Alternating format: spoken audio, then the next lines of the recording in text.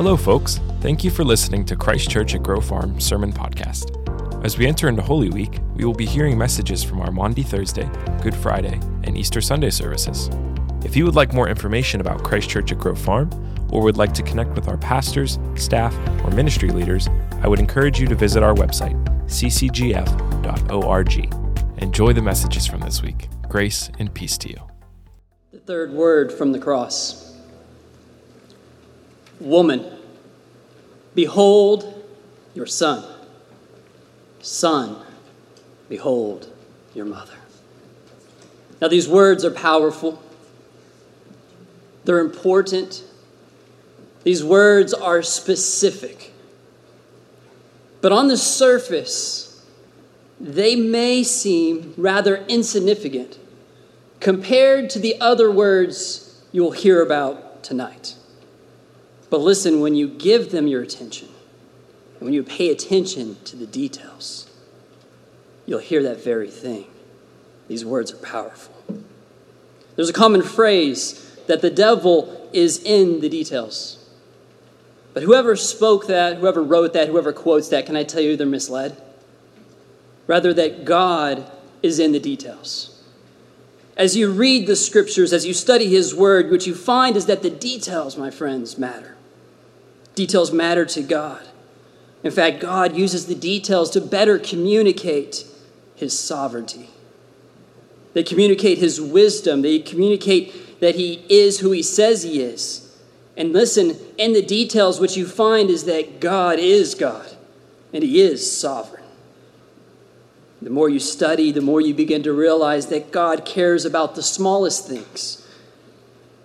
Listen, he can move nations. He can work a plan of salvation for the entirety of all mankind. He can see from generation to generation, while able to ordain the smallest and minute details of our lives.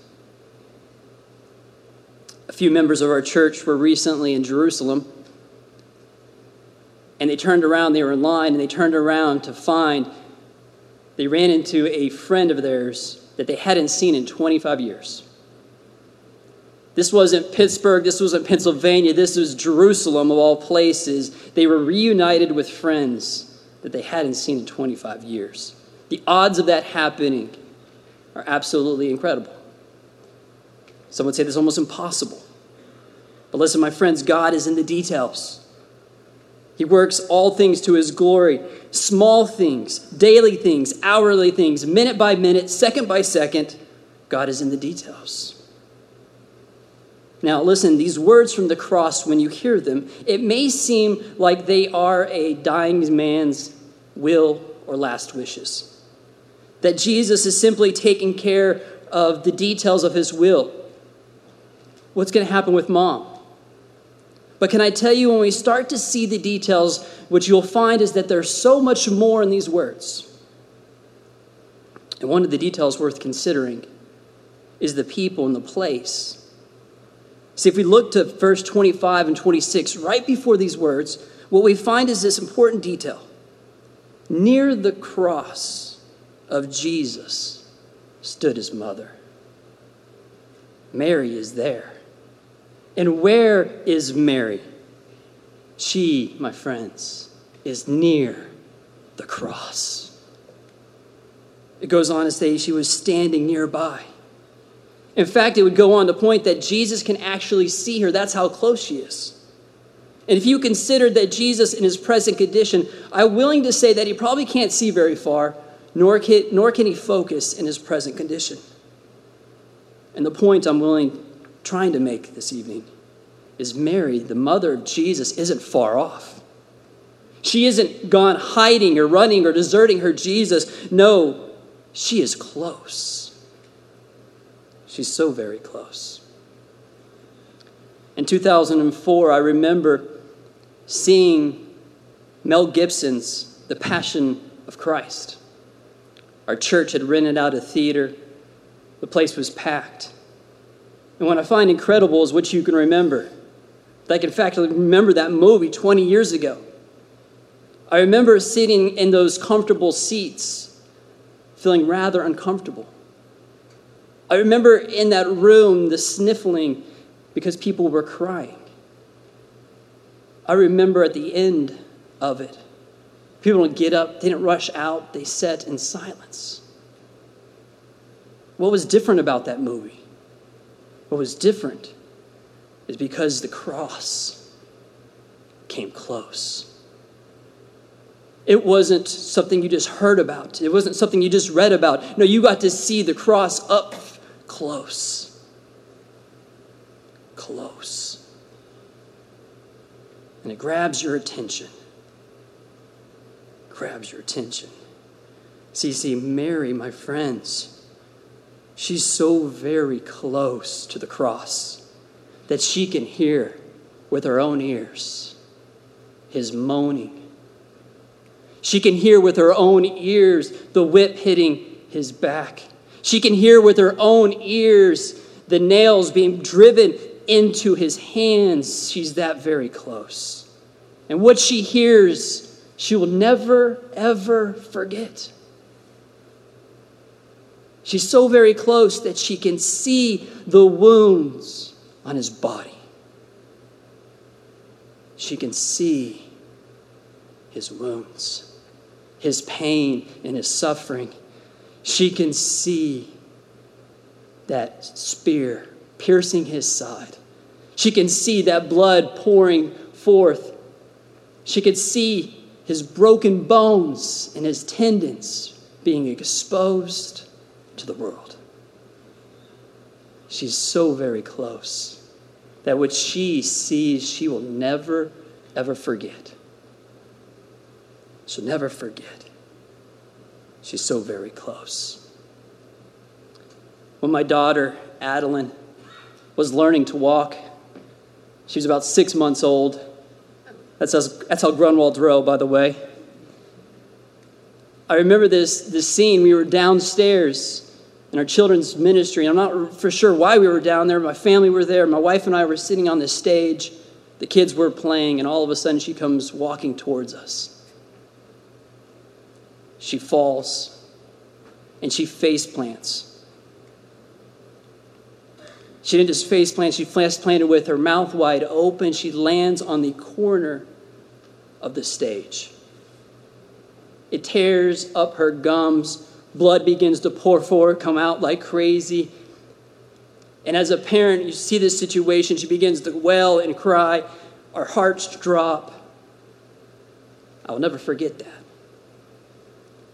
In fact, as I tell you this story as a parent, I can almost still feel the pain of that event. See, child parent pain is a real thing. And when our kids go through something like that, as parents, we can feel it. And see, that's what I believe happens with Mary that day. As her kid suffers, she feels that pain.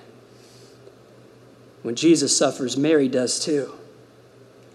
I imagine Mary is a wreck, witnessing all the things that have taken place. She's a wreck emotionally, which may cause her even to be physically sick. We know that emotionally it can control our physical health. Why? Because the most horrific device ever created in all of mankind for the purpose of torture and for death is being used upon her very own son, Jesus. Her baby boy, Jesus, suffering on that cross. But listen, it was in her deepest, and it was in her darkest despair that is in this moment that Jesus speaks. And he says one word, my friends. He says one word that will grab her attention. Woman. Now listen, we hear that, and culturally, it doesn't quite translate as well as what's written. We hear that, it sounds maybe like disrespect. It sounds like, is he just angry, or is there an attitude? Why woman in this moment? But when you study, and I took some time to look at the Greek, a better translation that carries the affection that's really taking place here would be better translated, ma'am or mom. So now listen to that. Put that in the words there. Mom, behold your son. It changes what's taking place. It now expresses the real concern that Jesus has for her. Not just her physical whereabouts, what's going to happen with Mary after my death. No, there's something more that Jesus is trying to communicate to Mary in this moment. See, listen, this is the second time that he calls her by this name. This is an important detail. This is the second time he calls her by this name. The last time, do you remember the wedding of Cana? The wedding party turned dry. They ran out of wine. Mary sees this event, recognizes how this could be a social catastrophe, and so she runs to Jesus and she says, Jesus, do something about this. And Jesus says, woman, why did you bring this to me?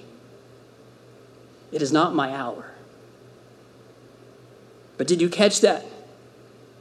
He said, woman, this is not by accident. God is in the details. See, as Jesus speaks to her on the cross, he's reminding her of that conversation at the wedding. He's reminding her that back then it wasn't his time. It wasn't the hour. But now, Mary, it is. Mary, now is my hour. Now is my time. Now it is. He states this to the disciples at the Passover. He says, the hour has come. John 17, he prays it to the Father. Father, the hour has come.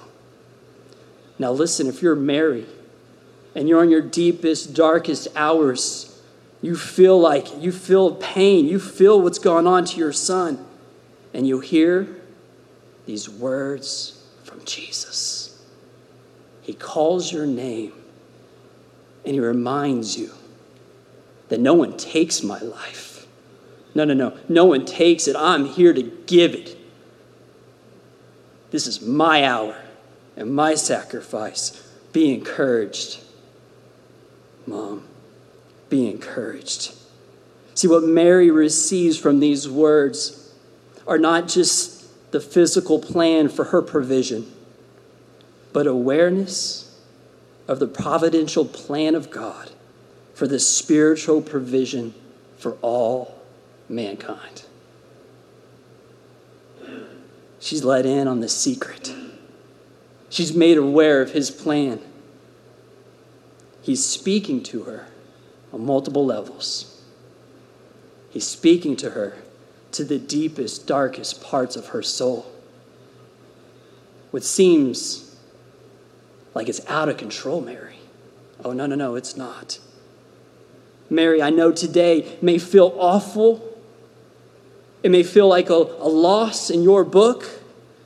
Mary, you may have questions. You may not understand what is all happening. This feels like chaos. This feels like it's out of control. And you may feel like you have no hope. But understand, Mama. Understand, Mama. It's my hour. This is my hour. Listen, Mary, I know that you might not get it. And you may just want to quit. You may not understand the plan, and the plan may feel difficult, and your heart may want to just, if it's broken, you may just want to give up or lay it all down. But understand, this is my plan. And my plan has a great purpose. Mary, get this. Mary, you remember the wedding? Back when everyone, we were drinking the wine. they were still thirsty, weren't they?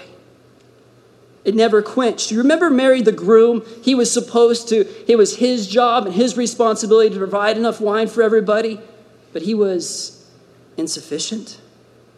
Remember those Old Testament sacrifices that didn't work? Remember the law that could not provide righteousness? Remember the good deeds of men that fall short of the glory of God? Remember human striving? Couldn't quite get there? Listen, Mary, I have a greater plan. You may not understand it all, but I have a great purpose in all of this. No one is taking my life. I'm giving it. I'm in control. That's what Jesus wanted to communicate. That's what Jesus wanted her to hear. And it's what he wants you to hear. It's what he wants you to hear. That tonight, you may be broken. You may be wounded. You may be hurt. You may be frustrated, but would you be near the cross? And would you listen so that you could hear his voice? Would you listen as he wants to call you by name? You may be depressed. Man, this week may have been the hardest week of your life. This season may be hard for you. Dark nights. Would you also draw near so that you could see with your very eyes what he's done for you on that cross? And would all of us tonight draw near to understand that there is a plan in place, that his purposes are unfolding. He's working it all to his glory. And we can walk in such confidence of that. That in my pain, there is a purpose. In my pain, there's a purpose. And we can have such confidence in that because of what he's done for you and what he's done for me. Let's pray.